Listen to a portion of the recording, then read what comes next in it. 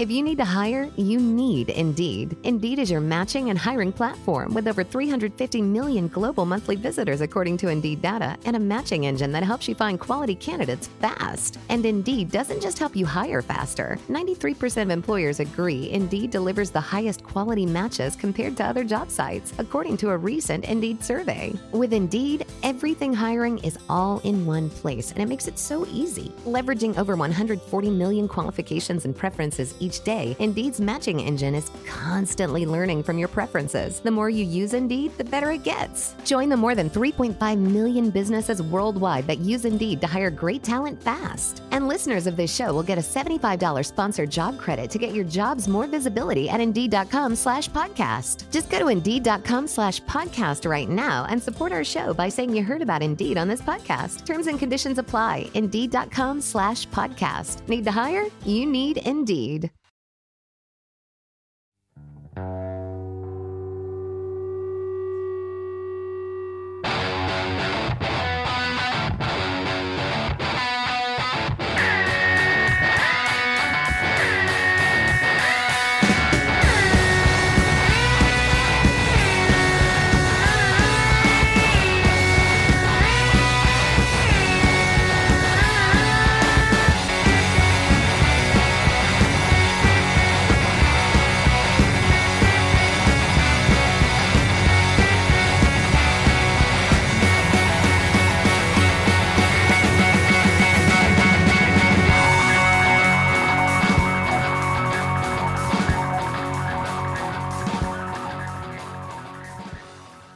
Before we go into the next interview as well, probably an interesting thing to mention is the Gits. And the Gits were a Northwest, effectively, I think they were from Ohio, right? But they were a Northwest band and they were releasing it on Sub Pop.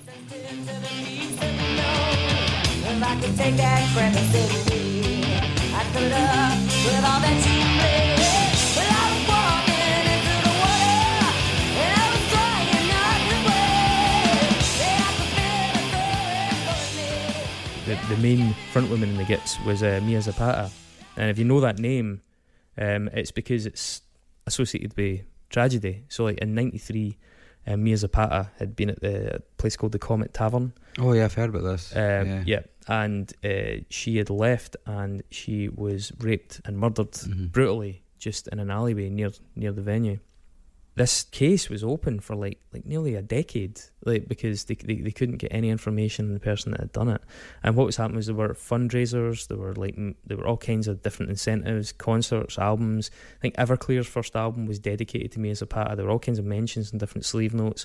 Home Alive was the organisation that it was. Yeah, that's right, Home Alive. Yeah, and so there were all kinds of things to try and keep that case open because there needed to be some kind of satisfactory resolution. It's a really sad detail of it actually. The coroner, Mia Zapata was really brutally attacked, and there's no need to go into any details of it, but the coroner identified her because he was a Gits fan. Oh and man. He'd been at Gits shows, and so literally she gets wheeled in on a gurney and he's like, that's Mia Zapata. Yeah.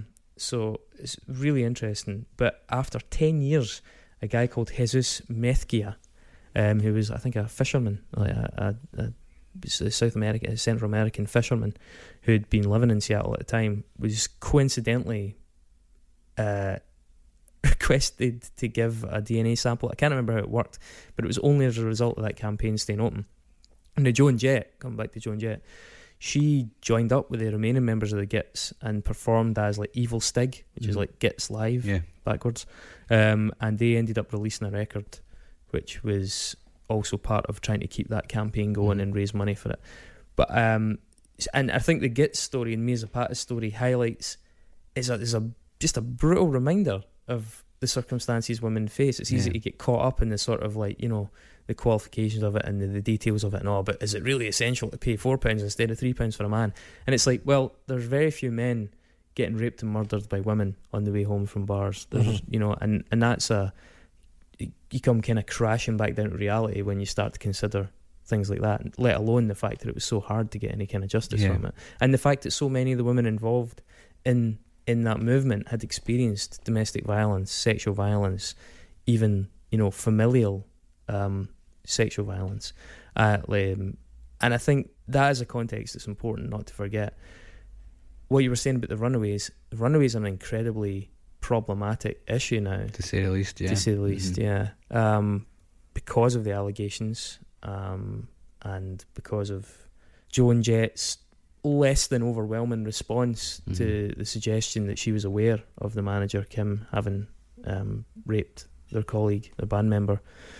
Yeah, it does make it difficult, because you see her in the documentary and you're like, you know, especially now with that having come to light, it's a little bit. It's also really difficult as well to kind of not take over the fact as well. It's like, it's fucking Joan Jett, you know, who did a lot, despite the fact that's obviously a problematic thing that happened in the Runaways.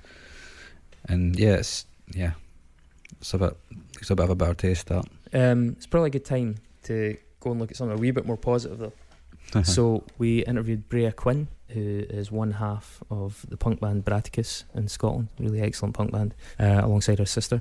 And Breagha had a slightly more positive outlook on Riot Grrl, albeit not without some caveats, so we'll have a listen to that. My name is Breagha, and I play guitar and sing in a two-piece Riot Grrl punk band called Braticus. So it's me and my sister Ona, and she plays bass and does backing vocals, and then we play with a drum machine that we program. I suppose for Braticus, when we describe ourselves as a Riot Grrl punk band, we use that more to describe our politics than our music, because for us, Riot Grrl stands for kind of punk feminism, like taking feminism and kind of spreading the message through punk and using that like that. Rather than being like a genre thing, because I know that a lot of bands identify as Riot Grrl as a genre.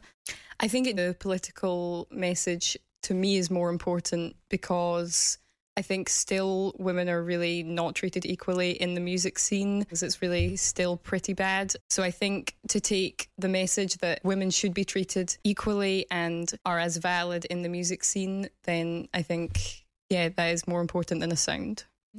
I would say that there is quite a kind of a wide variety from the original Riot Grrl bands, but a lot of them were really simple, kind of almost surfy guitar, and then quite high-pitched, shouty female vocals, and then simple drums was the kind of main standard of Riot Grrl, the Riot Grrl sound. Myself, I only like a few Riot Grrl bands, like obviously Bikini Kill and Brantmobile, and I used to listen to a bit of Tribe 8 as well. I think a lot of them, it was more about the message than the music they were playing.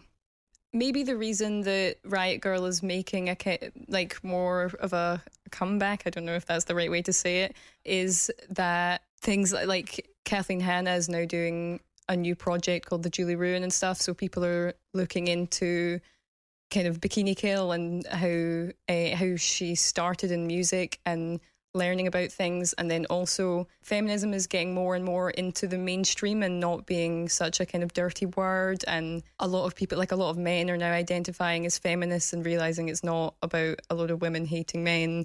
Maybe even social media helps a lot. I don't really know why it skipped a generation. I know there is a lot of stigma around Riot Grrl because of the way it was handled when the first wave in the 90s. A lot of women of colour thought that they were kind of excluded and it wasn't really inclusive for them. So I think people took a step back from it. But now when people are coming into it again, they're like, okay, well, we're going to do it this way, and we're not going to make it just for white middle class girls, and kind of try and make it a better thing, but still with the same message at the core. I mean, obviously I wasn't there, but I know that when you think about the main kind of Riot Grrl bands, they were all white girls, and then a lot of the people who were involved, even just like making zines and stuff, a lot of them were white, so maybe it would have been more difficult and you didn't want to feel like you were the token person of colour or something. Yeah, I don't know, but I know that a lot of people did struggle with it a lot. I personally think it's really cool for bands like Fugazi. They have the song Suggestion. Like he sings from the point of view of a woman feeling objectified and stuff, and I know a lot of girls in the Riot Grrl scene thought that he was just kind of trying to make money out of a woman's struggle and things, but I think it's really important that men also talk and sing about those issues, and then people who maybe wouldn't have gone to a Bikini Kill gig or something but went to see Fugazi also learn about it.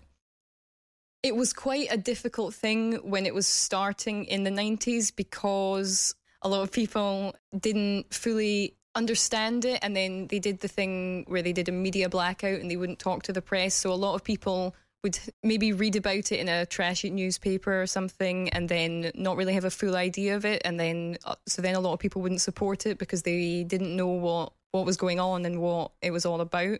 So then maybe when they didn't have people behind it being like, this is actually a good thing, it was more difficult for people to discover it.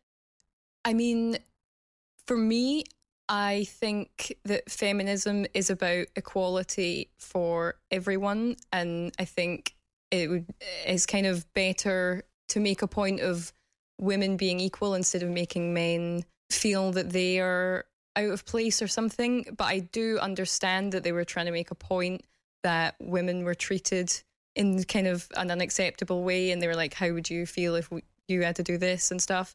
But I think the same with like the girls to the front thing, where they said all women to the front and the men have to go to the back.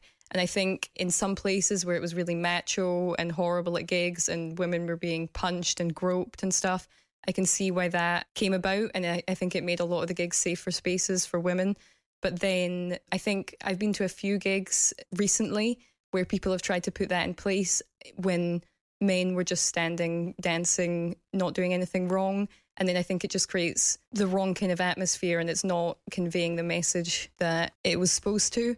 So I think things like that need to be really carefully thought out before you try and make a statement like that, because you just end up kind of tainting the message. The payment thing, I personally don't agree with it, but I think by charging men more than women to get into Riot Grrl gigs, they were trying to make the point that women are treated not equally. So they were trying to let the men see how that felt.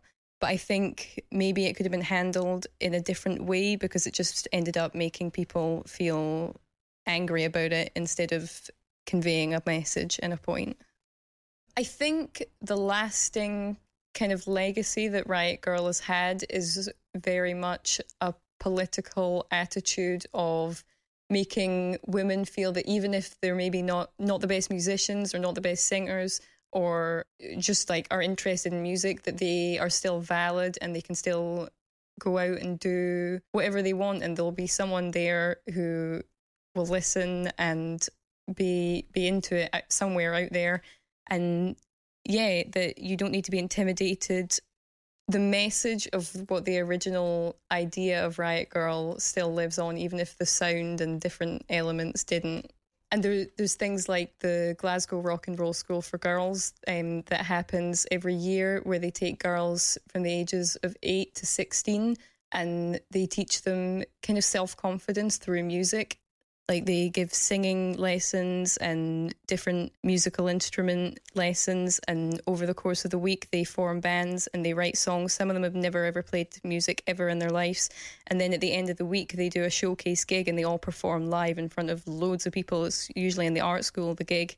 Some of them start where they barely even talk to you, they're so shy, and then they go out on stage and they take the mic off the mic stand and they're shouting and singing their own songs, and it's a really cool thing. And I think I volunteer at that, and so does Ona, who is the bassist in Breagha, my band. The volunteers who run that quite a lot identify with Riot Grrl and use the politics and the idea and message of Riot Grrl when we run that summer school. For me, I was very influenced from a young age by bands with girls in them or female singers. When I was 7 years old, I was in my grand's living room and she had put Kerrang TV on for me, and I saw a Distillers music video, and they've been my favourite band since then.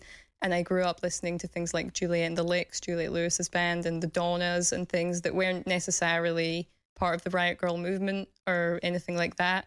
But they were always very important to me growing up, even if there wasn't a political message attached to what they were doing, that just girls were out there. So then when I formed Breagha with Ona, it was never something that I thought, oh, I can't do it because I'm a girl. I know a lot of people said that they felt that it was a boys kind of thing, but I never ever felt like that because I'd always been around women in music and listened to bands with girls in them. So it never seemed like an issue to me. I don't know if things are better or worse because of Riot Grrl, but I think it definitely had a big impact on certain people, and when I was about 13, I discovered the movement, and it really did inspire me to just get out there. And even if I wasn't that good a musician or anything, so, and I'm sure it did that for a lot of people. So it helped keep the DIY aspect of punk alive for some people. Yeah, I think it was a good thing that it happened, even if there were quite a lot of bad points to it as well.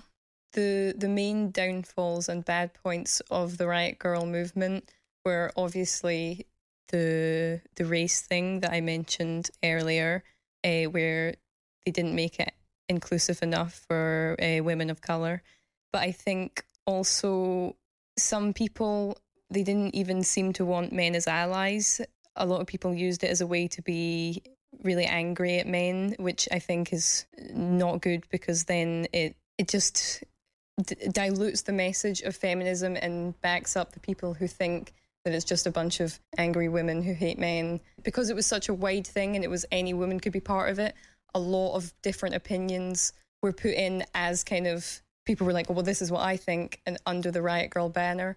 And so then there was a lot of opinions that maybe weren't as helpful and positive for the movement.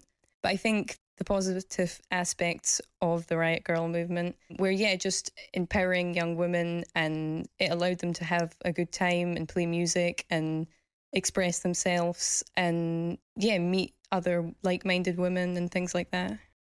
I think an important part of that overall, what I got from her was just the influence. Riot Grrl was inspiring for a lot of people. If it's any one thing, that's a positive. Yeah, it's definitely a nice bit where Breagha says that, some people have said, oh, this is a guy's thing. She's like, I just never ever felt that. Yeah. And maybe that's not Riot Grrl exclusively that achieved that, but it certainly played a part in reinforcing that lack of doubt in her. Yeah, that's awesome. I think one really interesting aspect of what Breagha was saying as well, and it's maybe something I've kind of overlooked, is that Riot Grrl gets so much attention for being a feminist movement and doesn't necessarily get the attention it deserves for being a DIY movement. Mm-hmm. And I think the amount that it did in terms of emboldening people who weren't bedroom shredders, who weren't like Joe Satriani, they were like people who just wanted to bang out a noise or wanted to say something with some kind of like musical accompaniment, such as how Bikini Kill started. It's just like, this is an art form I want to explore. I don't need to be grade 6 on anything to feel entitled to explore it. It's it's public domain. Let's go and see what comes out. And I think Riot Grrl, along with many other people at the time, helped create an environment that was very conducive to encouraging people to give voice to the ideas that they had, whether or not they felt they were tooled up enough. Like Breagha was saying as well, it came out the longer form of that discussion we had in bits, that there was something of a jump in a generation, it feels, with Riot Grrl. Like, it seems like in the last 5 years there's been much more of a resurgence, certainly in Glasgow especially.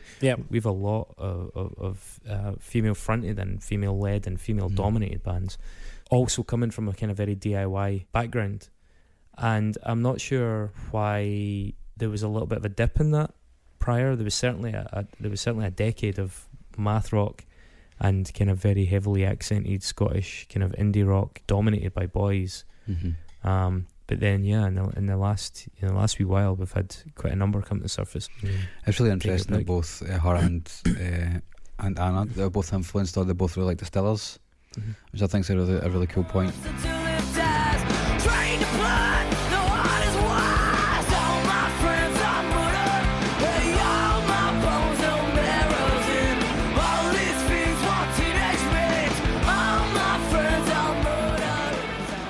Cells are very much of when I was growing up, when I was like 15, 16, I remember the second album, Sing Death House, is that what it is? Yeah.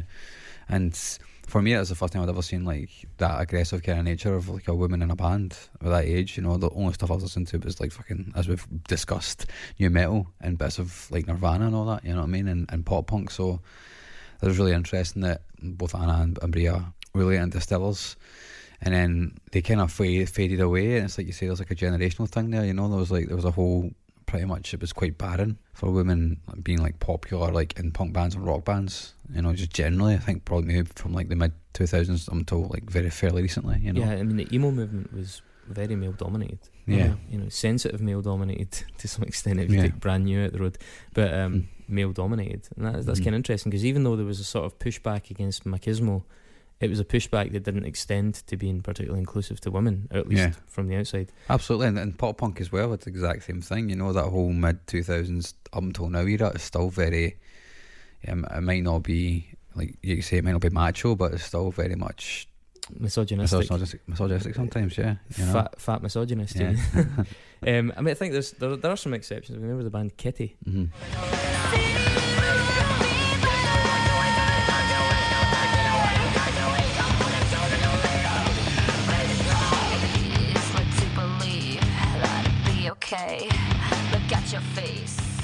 I mean, Kitty, as much as they're a wee bit of an eye roll, were empowering a lot of women, certainly in the kind of new metal. Yeah. They were very young as well. They were incredibly absolutely.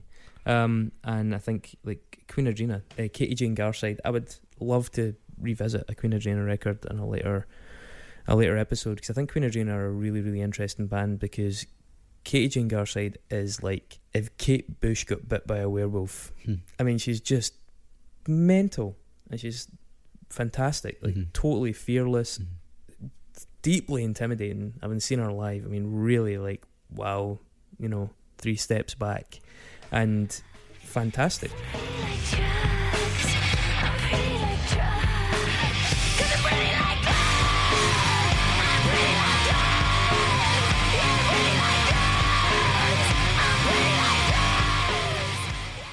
I actually recently watched a Katie Jane Garside interview with Paul Morley. I have seen that in the early 90s. Wild, oh, isn't it's it? so bad. And like, it's so it looks like a Brass Eye or something. It looks like total satire of 90s late night. It's one of the worst talk interviews shows I've ever seen. Oh my god! For anyone listening, go and look that up. Like Paul Morley and Katie Jane Garside interview. It is just horrendous on almost every single level. His questions are just like, what? Yeah, it's fucking unbelievable. It's anyway, but the Donnas were another one.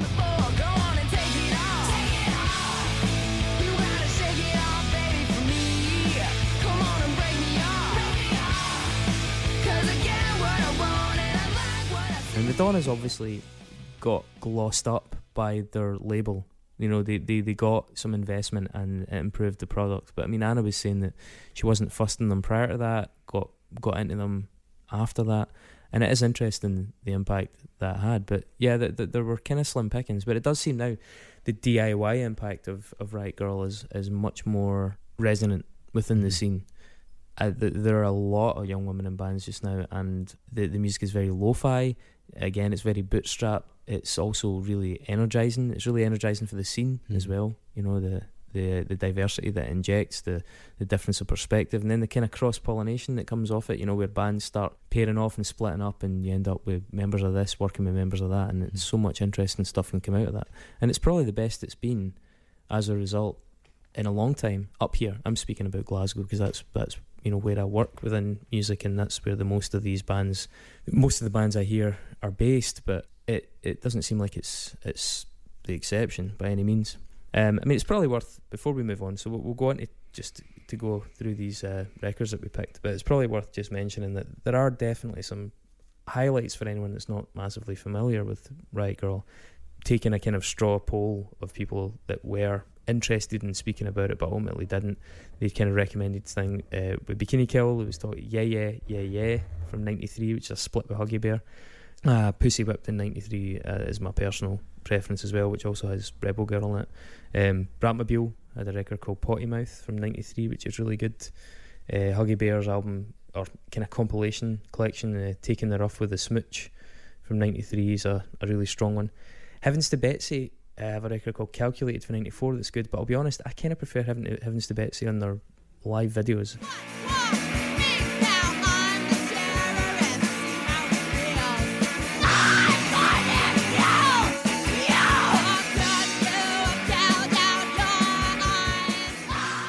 I feel like there's something about it it's the kind of compression of the live video. It just really works. It adds a lot of energy to it. But they're definitely worth chasing up. And Team Dresh, the kind of queercore band, Personal Best V94 is really worth checking out as well.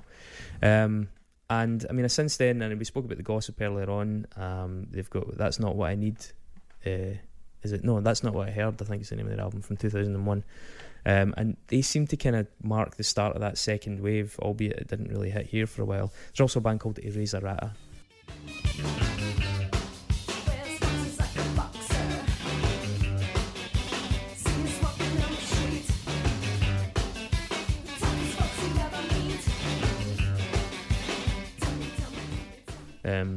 Who, again, I'd personally put them forward. They've got a record called Other Animals, also from 2001, and part of that second wave. But yeah, shall we go on and pick apart these three? Yeah, we should classics. do this. Yeah, potential vying classics. Yeah. Well, out of the records we've picked, I think this is the best one. Slater Kinney, Dig Me Out, which it's just, it crackles with that energy like a lot of lo-fi punk does from the 70s and the 80s, which I really like, although it's not lo-fi really.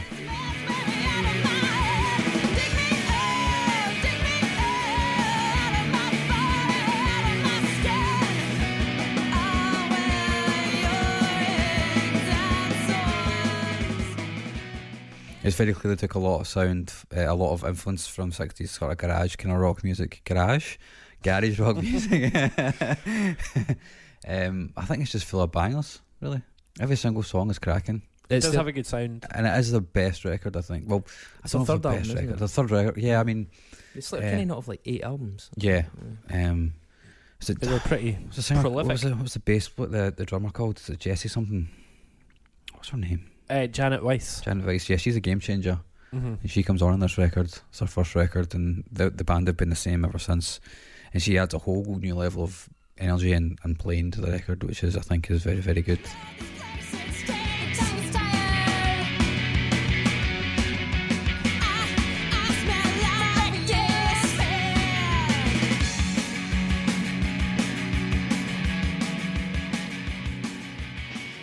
No, you're right. I think the drumming really adds an energy to this record. Absolutely, yeah. I didn't really know a huge amount of Slater Kinney, but I knew bits and bobs. But actually properly given the records, I'll listen. I mean, I need to maybe give the later ones more. But this was the Woods is pretty good. Yeah.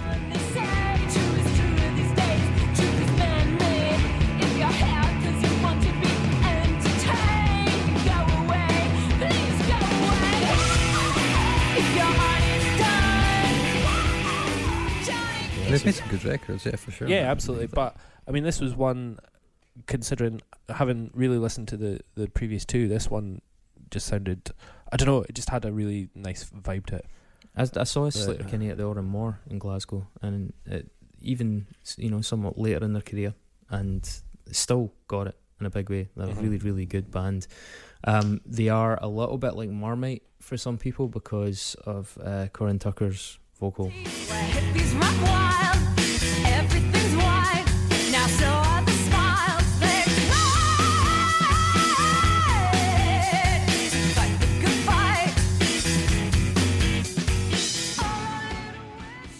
Yeah, I can see, but I can see that the tremolo thing. And I'll be honest, she massively overuses it in some of their later stuff. There's some of the stuff in the Woods that is really tough going. Mm-hmm. It's just that the warbled effect is just, it's too much. Mm-hmm. I think the Dig Me Out as an album, she gets that balance much, much better. Definitely, yeah. And it doesn't override the songs, because it's that weird thing where if you put a track on and all you can think of is, my God, that vocal's strange. Mm-hmm. It's kind of counterproductive. It's like, well, you're not listening to the actual tune now. Yeah. I know Dig Me Out was a really personal album because, is it not, Tucker and Brownstein were a couple. Yeah.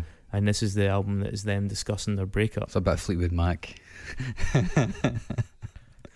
It's like writing records about the people in the band that you used to be in a relationship with. Is total Fleetwood Mac territory. Yeah. It's a little bit more modern though, isn't it? Yeah. But imagine that. I was thinking about it earlier on today when I was sitting. It was a very, very nice day today in Glasgow, and I was sitting down by the Clyde listening to this record, It was lovely. And imagining what it's like to be in a lesbian relationship. Yeah, exactly. Not just imagine what it's like to be in a band where like the songs have been written about you. Like that'd be horrible. It would add a sort of frisson to proceedings, I think. And then having to do backing vocals on those songs that about you. Oh, she's that fucking shit. Yeah. Popular satire website, The Hard Times, recently did an excellent article about that, where it was female bass player in a band is trying to pretend that she doesn't know that the songs the singer's written are all about.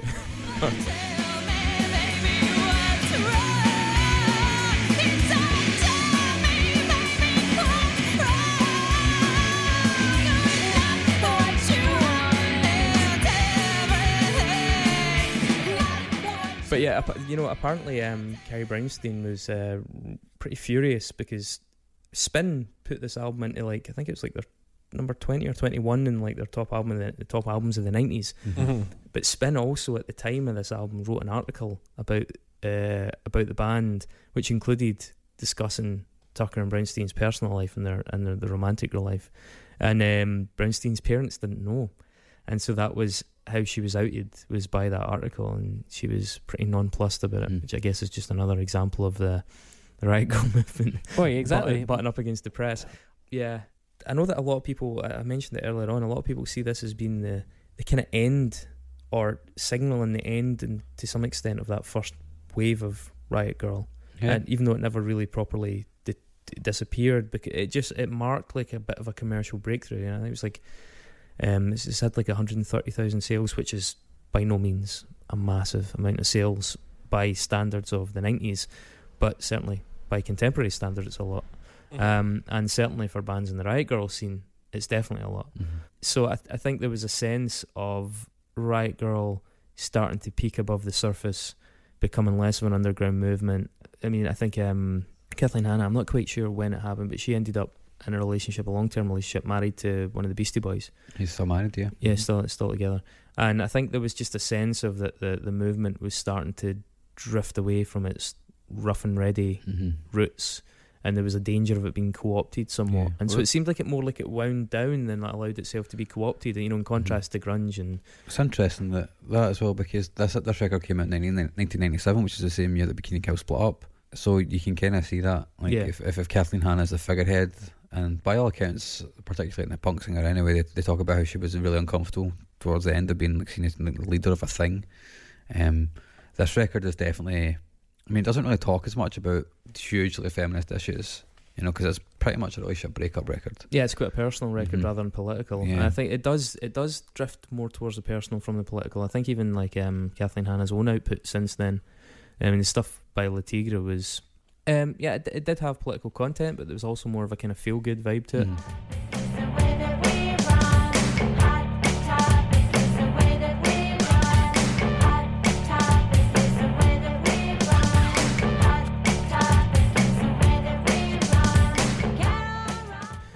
She even talks about that in The Punk Singer as well. And and then the Julie Ruin, I think it starts to become more about the personal and the political. Albeit it never jettisons it entirely. I think that would be sort of impossible given the personality of the woman and the people behind it. But yeah, there is a sense that it was on the wane, or that they were allowing it to just sort of tail off. I don't know what happened to the zine culture at that time as well, because certainly the punk and zine culture seemed... Yeah, exactly. That's my point. The zine culture started to fade out because of the internet, because of technology. 97, 98, 99 was when the internet was starting to appear, really. Is there not a thing... I'm pretty sure there's a thing in The Punk Singer, right, where a guy... There's a news broadcast that's about Kathleen Hanna getting punched in the face by Courtney Love, and he's talking about how it was reported first online. Oh, really? Yeah. Yeah, that was the end of 1996. Would have been something like that, 95, 96. That's interesting. Yeah. The first story ever broken online. Which is weird. Be honest though, who's Courtney Love not punched at this point? Yeah. I think this is a great shout. I don't think necessarily all the way through the album it stays entirely strong. I think that's actually a problem with a lot of the Riot Grrl records. There's a little bit of a quality control thing, but it's DIY. That's kind of why. I think there's some really, really good moments, and certainly some amazing moments. This record starts. The first 50 minutes or so are tremendous.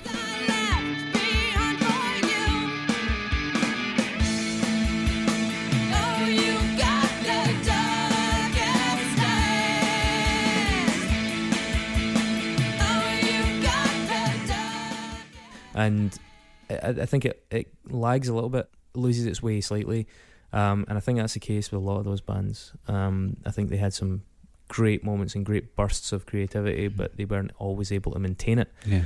And ultimately, when we were trying to pick these records, I think kind of segueing from that into like mine and David's choices, you're trying to pick the best stuff, the best output, and the output that's had the longest lasting effect. I didn't just want to pick something and be insincere about it the way I had to with new metal. I think. You know, I think out of the records that we've picked, wait a minute, David needs to get this off his chest. No, it's just always there with the new metal digs. Fine. I think of the records we've picked, I think Digs me out. this is perhaps the most timeless of them in terms of sound. I don't agree. No, So maybe talk about L7. Yeah, please. So before we move on, I going just want to talk about production on this as well. It's Okay, brilliant. sorry. It's Yeah, the absolutely production brilliant. is great. Uh-huh. Is that you talking about it? Yeah. Just one The word? production is great. Because like But the if you compare it to production L7, Mhm.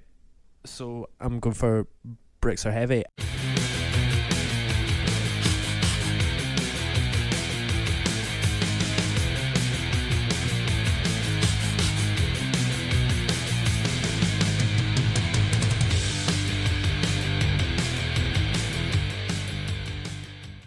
Yeah, so L7, I mean, I kind of wanted to declare that I don't particularly have a horse in this race. Is this your new metal? Yeah, pretty much. But I knew L7 and I knew this record. I think I had it on cassette a long time ago. The first time I heard Pretend We're Dead, it was on a cassette. It was a compilation album of The Gladiators. As in the TV show? As in the ITV Primetime Saturday TV show. Holy shit. So it had The Gladiators on the front, and it was music inspired by or included. I don't think this was inspired by the Gladiators. Exactly, I know. So, but it's interesting that, you know, something as commercial as that was where I found L7. I suppose that's what this album is. It's not. Did Jet or Lightning ever pull out her tampon and throw it at the crowd? Well, yeah, exactly. And then I also heard about that. I remember reading Kerrang and reading about Rock's most shocking moments, and when Donita Sparks pulled out. Donita Sparks is mad as a box of badgers. Exactly. She's when she fucking brilliant. Like, she's quite often in shocking moments in Rock because she pulled out her tampon and threw it into the crowd. Because the crowd were being dicks. Fucking. Exactly. And then also on The Word, she just scattered herself. Yep. All right. So can I be honest with this, right? So I remember that, right? And I used to kind of like wait till my folks would close my door and watch The Word and you know, see Oliver Reed and go, but if Oliver Reed's famous for that, why can't my dad be famous for that? And just but I remember when L7 were on The Word and I'm in bed and I'm watching it on this wee square TV and the thing was kind of burnt out because it was an old TV. Hang on a sec, so this is 1992 and you've got two TVs in your house? Fuck. Was it 92? That was on 91. So this record came out in 1992. Yeah, it was 92. 92. Either way, you had two TVs in your house. Yeah, I was 11. 1992. Yeah, that's fucking mental, mate. And yeah, and I'm watching it, and Donita Sparks is just, you know, she's playing away, and I'm like, why is she wearing furry pants? And I'm watching it and I'm like, I don't really get this music. I like it kind of, but why is she wearing furry pants and why does everybody look so shocked? And I didn't really understand what furry pants were. Yeah, so there you go. Just confessional moment. Innocent Mr. Cusack. Into the brain of a pubescent. Yeah. Was that the episode that Oliver Reed was also on? Because that is a know. fucking car crash of TV. Like, that would never the be Word on regularly was a car crash of TV. Like that was his thing. Yeah, Terry Christian. But yeah. That's they have some legendary moments. I actually saw L7 like 3 weeks ago or so in Glasgow. They played at the garage, and D. Plakis, the drummer, broke her arm 12 hours before their flight. So they phoned ahead and got the drummer, or one of the drummers, a female drummer from Adam and the Ants, to fill in. And the girl whose name totally escapes me, and I beg your pardon for that, she had one practice and then had to play at Donington. That's impressive. That is incredible, right? So yeah, so we saw them, and D. Plakis is at the back of the stage, and her stookie wasn't like a normal stookie. It was up in a kind of like 7 shape almost, funnily enough. And so, but she had to sing all the backing vocals, so she was just standing at the back of the stage with a neon orange gooseneck Stookie singing backing vocals and just waving at everybody quite cheerily, while this other girl had like the fear of fucking death in her eyes, trying to remember all these songs with one practice. To our 2 listeners in Costa Rica, a Stookie is a cast. Yeah. A Stookie is a cast, like a plaster cast on your arm to help it heal. But the gig was fantastic, man. They've still got it. I mean, okay, the drummer was up against it, but they didn't cancel. They did it, and it was badass. And Denita Sparks is still terrifying and awesome in equal measure. Of course, she was raffled off in 1989. That was Deep Placus, was it not? Yeah, Deep Placus was, yeah. Yeah, they raffled off a night with Deep Placus.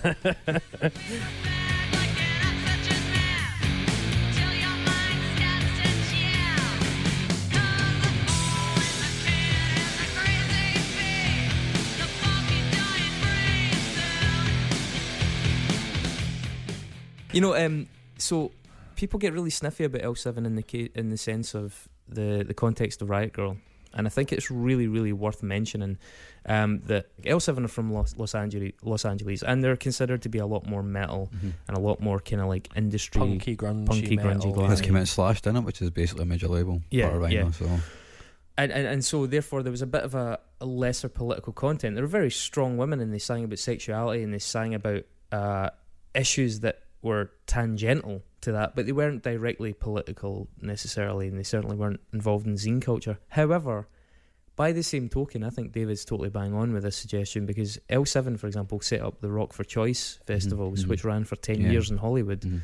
Had like Nirvana, Soundgarden, Fugazi, as well as people like Joan Jett, like any number of. So that was a pro-choice women's group. So it's a set up after, you know, the rise of evangelical right and anti-choice things in the late 80s, Reagan era. Overtly political. Which is fucking unbelievably still a thing now. Yeah, absolutely. That we have, you know. And it was a statement then, it's still a statement now, and it was a high profile and tangible political activity that was not only publicising an issue but was raising money for causes. And I think that's, you know, they might not have been part of the Riot Grrl movement, but they were extremely outspoken in their own way and extremely confrontational in their own way, extremely empowered in their own way, and goddamn intimidating. Like really intimidating as a band, like really like full on spitty, snotty punk rock band, albeit with that touch. And they of inspired a lot of, you know, because they were more mainstream, you know, they were that more visible side of the whole movement. So it was just an interesting one. It's crazy some of the bands they toured with, by the way, as well. I don't know if you saw the list, but they've toured with, like, obviously Faith No More, Gwar, Bad Religion, Marilyn Manson, Pearl Jam, Alice in Chains, Beastie Boys, Red Hot Chili Peppers. Like, they were like high profile band. And had some absolute bangers of songs. Well, that's what... There's a few bangers on this. Yeah, there's a few. I think of all their albums, this is the one that gets the mix of straightforward production. You know, there's no messing about with this production, and I know a lot of the albums that I like, I talk about dynamics and a sort of organic sound. This doesn't have that. This is just like, oh, here's our distorted guitar sound, here's our drum sound, here's our vocal sound, this is it for the album. But it totally fucking works, because these songs are just straightforward punk rock songs. You know, Pretend That We're Dead. Mark, you've been saying you've had that in your head all day, because it is a fucking really catchy pop punk rock song. That's that, you know, like Rebel Girl is the kind of more DIY Pretend We're Dead. Like it's just a big simple anthem, like huge sing along, and having seen it just weeks ago, it's just a brilliant song. But it's got that SoCal vibe as well, you know.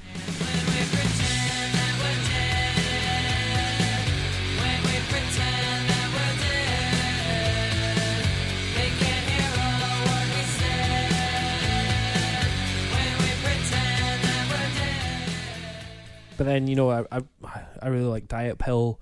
It's got this like really slow. It's mean. Yeah, it's fucking, you know, sludgy.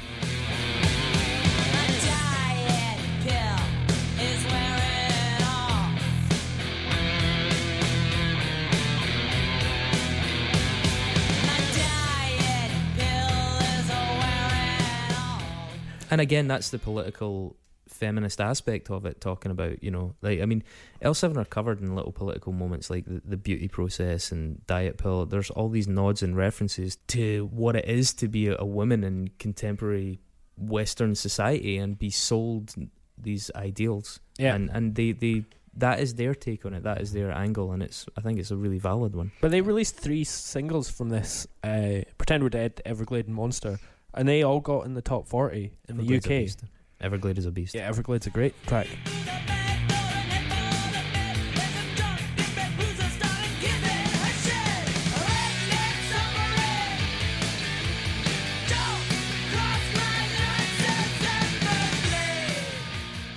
And they all got in the top 40 in the UK. And I know singles now are very different to singles then, but can you imagine a female-fronted angry rock band like this? All female, heavy angry exactly, rock band. Getting into daytime airplay in the UK charts now, it just wouldn't happen because it's not because the bands aren't there, but, you know, the corporate music machinery wouldn't allow something like this to happen anymore. Yeah, it'd be too difficult to control it. But it's interesting you say that though, because like I read some coverage of this album and it was described as meeting the marketplace halfway, like getting that perfect balance between commerciality and spit and snot and, you know, punk aesthetic. Don't get that. And that was partly why it did so well. Like, because L7 did what the Riot Grrl bands wouldn't do. They wouldn't engage with that side of things. In fact, they were opposed to it. They certainly weren't. They were a media blackout, you know. And I think that meeting the marketplace halfway thing is kind of, I think, quite a good summation of it. I do think when I listen to it, see, because of Vig's involvement and like you were saying about the production aspect of it, I wonder what Nevermind would have sounded like without Andy Wallace getting involved, and whether it might have been closer to this, because Andy Wallace completely overhauled Nevermind, but it seemed like Nevermind was coming from a sort of similar place.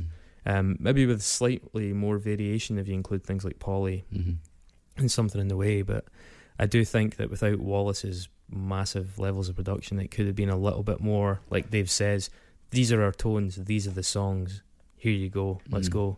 And it could have been pretty interesting. I mean, I think personally for me, I hate the production on this record. I think everything apart from the vocals sounds completely fake. Drums sound like they're a drum machine. The guitars literally sound like they've been DI'd in the fucking desk. We had distortion pedal, and I mean, there could well be some of that, because Butch Vig had obviously DI'd guitars from Nirvana as well, so there could be a mix of like amped and DI'd, and that might be where you're hearing that kind of dryness, if you will. Yeah, there's not much space on this record. Yeah, that turns me off it. There's like it's not a record that I would go back to and listen to a lot, but, you know, the last few days I've been listening to it in my headphones, walking around town, and I've enjoyed it. Yeah. It's their most successful album. I think it's a pretty strong album. It's a good walking album. Yeah, I will say actually, probably my favourite L7 track though is the song "Shove," which is from the album prior to this, "Smell the Magic."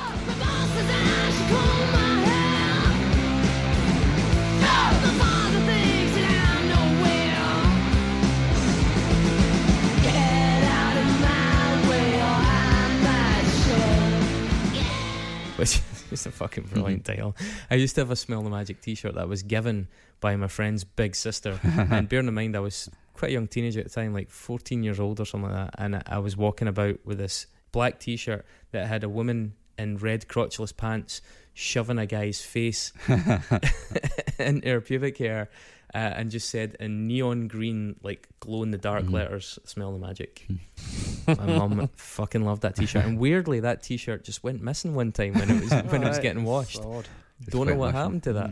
That's weird, that. So, but yeah, anyway, I think it's a great album. And you didn't mention Wargasm or Shitlist, which are amazing tunes. Yeah, exactly. It's full of really great tracks. And Shitlist is probably the one to talk about, because my first real exposure to L7 after that hairy pants thing was when Natural Born Killers came out, and Trent Reznor was curating the soundtrack, and he put Shitlist in that.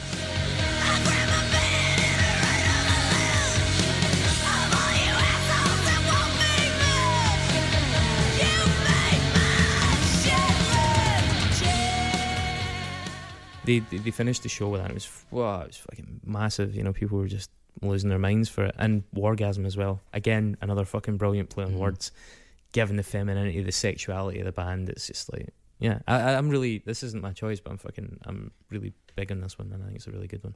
Great.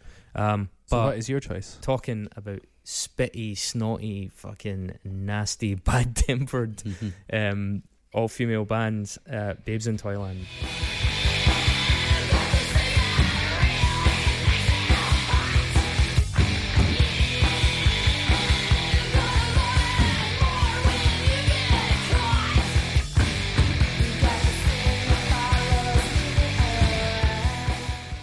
The band that should have been mentioned about 100 times in that Kathleen Hanna documentary and about 20 times in the Herstory of Riot Grrl documentary, and just weren't. And they were from Minneapolis from like the late 80s, like 87. It was Cap Yelland and Laurie Barbero. I think there was a drummer that was replaced by Maureen Herman for this record. A couple other albums, there was one called Spanking Machine in 1990, and there was one after this called Nemesisters, and they actually reunited fairly recently. To be fair to Kathleen Hanna, she gives a lot of credit to Babes in Toyland personally. Like, she's spoken out about how they deserve more recognition. She's a big fan of them. They were largely Cap Yelland is the person who pioneered what's called Kinderhore. And Kinderhore is what I think... I mean, let's be honest, Courtney Love likes to borrow. Kinderhore is the look that Courtney Love sort of like made famous, where we were like wearing like baby doll dresses and bows, but really raggedy, with your makeup running, torn tights, and kind of putting your knees together and kicking your heels out. And Cap Yelland was doing that in the late 80s, especially with this kind of black and white dress thing that she used to wear a lot, and became like a really signature look for her. Yeah, and Fontanelle is the album I chose, which is their second album. It was on Reprise. It was like a major label debut for them. It blows my fucking mind that you can release an album like this on a major label. If you listen to Fontanelle, and it's so dirgy and nasty and mean-spirited and fucking totally uncompromising, it's just really doesn't at any point even pretend like it's going to be commercial. It doesn't even have a Pretend We're Dead on it. It doesn't even have a fucking Rebel Girl on it. It's just really fucking just not playing the game whatsoever. It's punk as fuck. It's punk as fuck. It really is.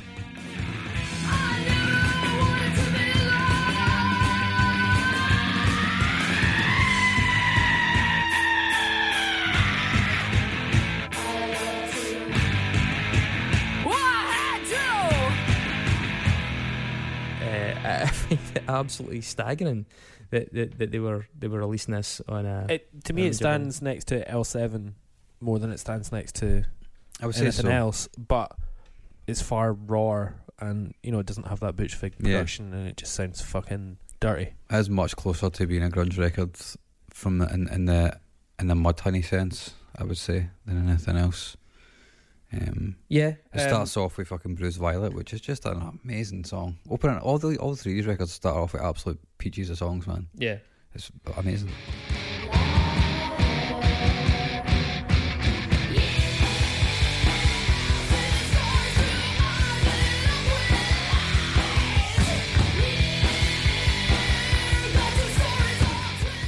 See, there's a tie in here because the song Violet by Hole and Bruised Violet are sort of the rumour has it that they're sort of messaging each other, if you will. And Courtney Love had said that she'd originally played or auditioned for Babes in Toyland. She didn't. She actually lived with Laurie Barbero for a while, or at least Cap Yelland says she didn't. They disagree on it, as you can expect. But there's a lot of there's a lot of crossover in the mythology and the mystique behind these. And Cap Yelland was reasonably close to Kurt as well, I believe. And yeah, they just seem to have been like dinged. There's a reasonably well-known journalist called Richie Unterberger, I think that's how they pronounce his name, who'd accused or who'd referred to Babes in Toyland as something of a joke band, saying that they'd been eclipsed by Hole's superior writing. I'll be honest, if you listen to Pretty on the Inside, the first Hole album, I don't think it's as good as this at all. So, I mean, I think in that respect he's wrong. I mean, I do think Hole massively stepped it up for Live Through This. And there was a lot of people involved in that process, and, perspectives vary as to what extent. But I think this is an extremely strong album. I think the guy's completely missing the mark with that. The album's produced by Cap Yelland and Lee Ronaldo of Sonic Youth. They toured with Sonic Youth, and it's got a really It's got that real like Sonic Youth, like we don't give a fuck how this actually sounds kind of vibe about it as well, which is partly why it is uncomfortable. It doesn't translate particularly well on headphones now because we're so used to like saturation and maximum compression and high volume, and it's dirgy. It's quite dark as an album. It doesn't. I like that about it. Doesn't have a lot of top end on it. But fuck me, man, it's pretty fucking grim. Yeah. I mean, Bruise Violet is just fucking brilliant. I'm on the same page as you there, and that was probably their best known song. I also loved Right Now.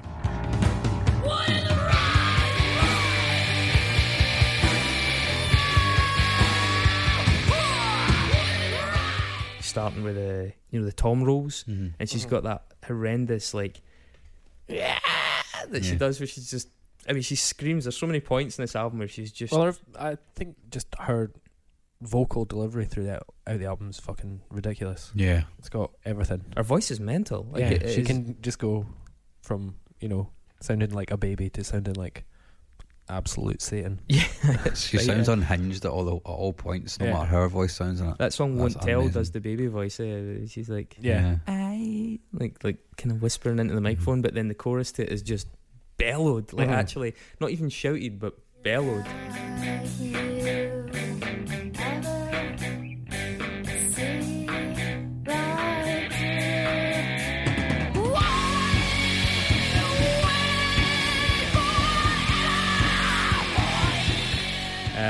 And it does, like it goes between so many extremes.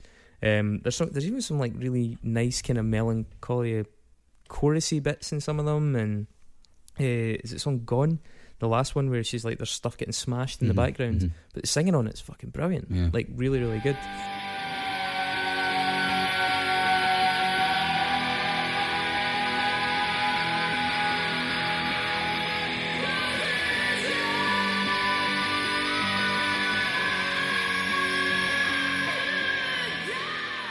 The whole album as well, it's only like 37 minutes long. It's perfect for the style of music it is. It just totally doesn't overstay its welcome at any point. None of these albums are particularly long either. No, they're all about 30, 35 minutes, I think. I think the song Handsome and Gretel is one of my favourites.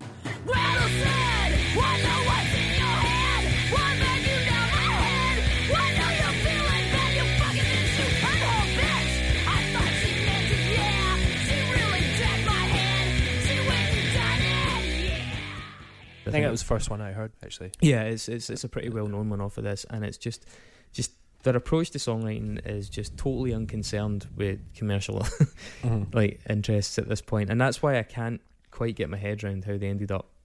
No, that's not true. I can understand in the context of the time where money was being thrown at alternative bands, but it is mind blowing to think about that in the light of today. A band like this ever getting fucking looked at by a major label to anything like this extent. One thing I think, just before we close up, there was an interesting point you made earlier on, and just going back to your Joan Jett point and the Runaways and the kind of whole thing about that. So the drummer in Babes in Toyland, Maureen Herman, was actually the bassist, Maureen Herman, was kicked out for an article she'd written on a website called Boing Boing, and her article was discussing the Jackie Fox of the Runaways rape at the hands of Kim Foley in 75 when the Runaways were on tour, and Jackie Fox saying that, for example, Joan Jett had seen it or was aware of it but denied having witnessed it. Laurie Barbero had been producing albums for Black Heart, which is Joan Jett's label, and Maureen Herman's adamant that the reason she got fired was because she jeopardised Barbero's future income via that record label, and that pressure was brought to bear. You really hope that's not the case, because that would be pretty distasteful. Would be very distasteful if it was. That's still the one cloud that hangs over this band for me, and that's only fairly recently that's been the case. But it's strange how it fits in with that. But yeah, on the whole, I love the totally uncut. I mean, the cover's unsettling with a little doll. The lyrics are fucking brutal. Like, was it? You're dead meat, motherfucker. You don't try to rape a goddess. There's I love that line. Fucking hell. There's one. She was this girl, her thoughts and motions in a whirl. She was pretty quick. Found her stick, filled it thick with black sugar shit. Like, fucking hell, man. Honestly, it's just like, it's like really dirty, nasty, fucking pissed off stuff. And it sums up so much that I associate with Riot Grrl, yet to me Riot Grrl didn't produce enough albums like this. It didn't have enough output that had this level of quality and consistency throughout. Yeah. They were a bit too patchy, albeit I do accept that Babes in Toyland are not as overtly political. Even as L7, they don't have the Rock for Choice, but they do have a hell of a lot about their sexuality, about rape, about perceptions of women, expectations of women, about being a woman that's breaking out of those categories. I think they tick a lot of the boxes, and they were from the same area. They played a huge part, even by Kathleen Hanna's admission, in the genesis of a lot of the bands in that scene, and yet they have been omitted from a lot of the histories, and I think it's really sad. And so one of the reasons I wanted to pick them rather than actually just going for an out-and-out Riot Grrl record is because I think Babes in Toyland deserve more credit for what they helped put into effect. Not put into effect, but help put into effect. They were right there in the heart of that, and they were hugely influential.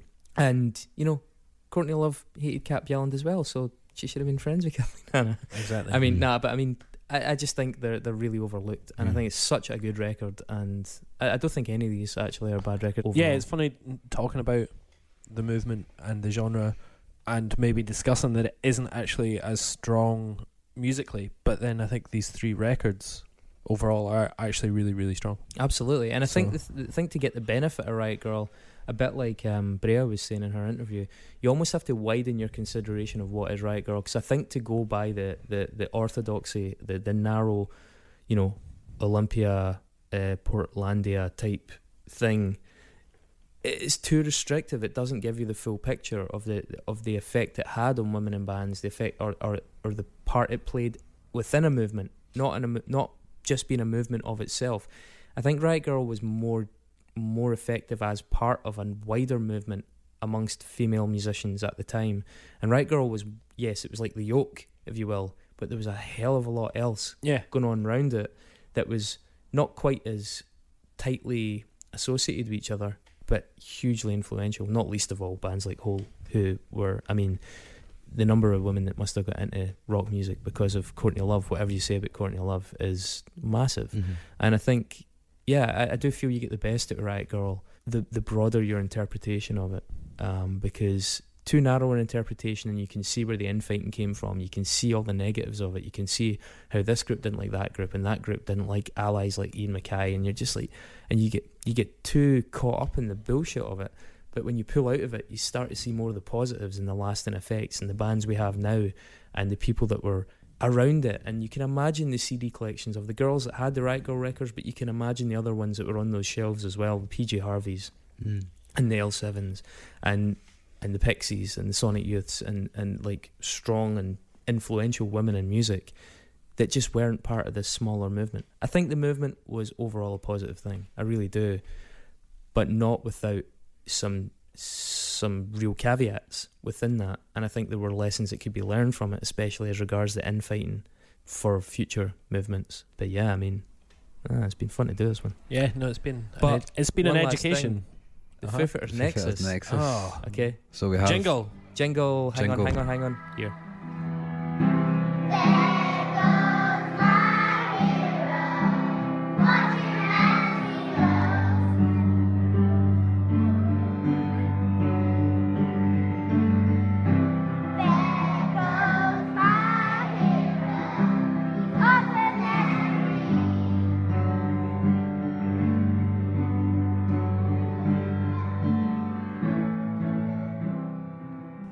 Wonderful as always. Is that your favourite one? Yeah, that's I've changed it every time. Yeah, I know. So this one, What one? This one's a twofer. Right, we'll have to do each one quickly. So Bjelland was in a band with Courtney Love, who was also in the same band called Sugar Baby Doll with Jennifer Finch. Okay, give you that. So by association, you know, you get from Courtney Love, you get to Nirvana, you get to Dave Grohl. It's more two jumps. I mean, I think Cap Bjelland was friends with Kurt Cobain. It's probably an easier jump. and Jennifer Finch went out with Dave Grohl, and Butch Vig produced Nevermind. So I mean, there's so many. I don't think Butch there's Vig so many produced this. He produced L7, didn't he? I He got Yeah, it. but produced that's L7. not- So but L7, that's that. That's Jennifer. We've That's done what I'm Babes saying. in Like Holland. they're all combined together. I've got another one for L7. So what about, we haven't got Slater Kinney yet. Also, John Goodmanson. It's produced Dig Me Out. He also produced some Bikini Kill records, and Dave Grohl went out with Kathleen Hanna, and Kurt Cobain went out with Toby Vale. Toby Vale. Yeah, so it's all connected, man. It is all connected. Plus, they were all probably pals. Yeah, probably almost and certainly all Kathleen pals. Hanna was the person who spray painted Smells Like Teen Kurt Spirit. Smells Like Teen Spirit on a wall, and Kurt didn't know that was a female deodorant, and that's where Smells Like Teen Spirit got its name. So Yep. Kathleen Hanna was responsible for that. Mm-hmm. Fair play to her. Not Nirvana's best song, but it's No. not her fault. Also, by the way, by means of a second option, L7 released a sort of semi-serious, satirical mini documentary called L7 The Beauty Process, which was directed by Chris Novoselic Oh wow! of Nirvana. So There that you is go. all connected. So we put the exit music here. Yep.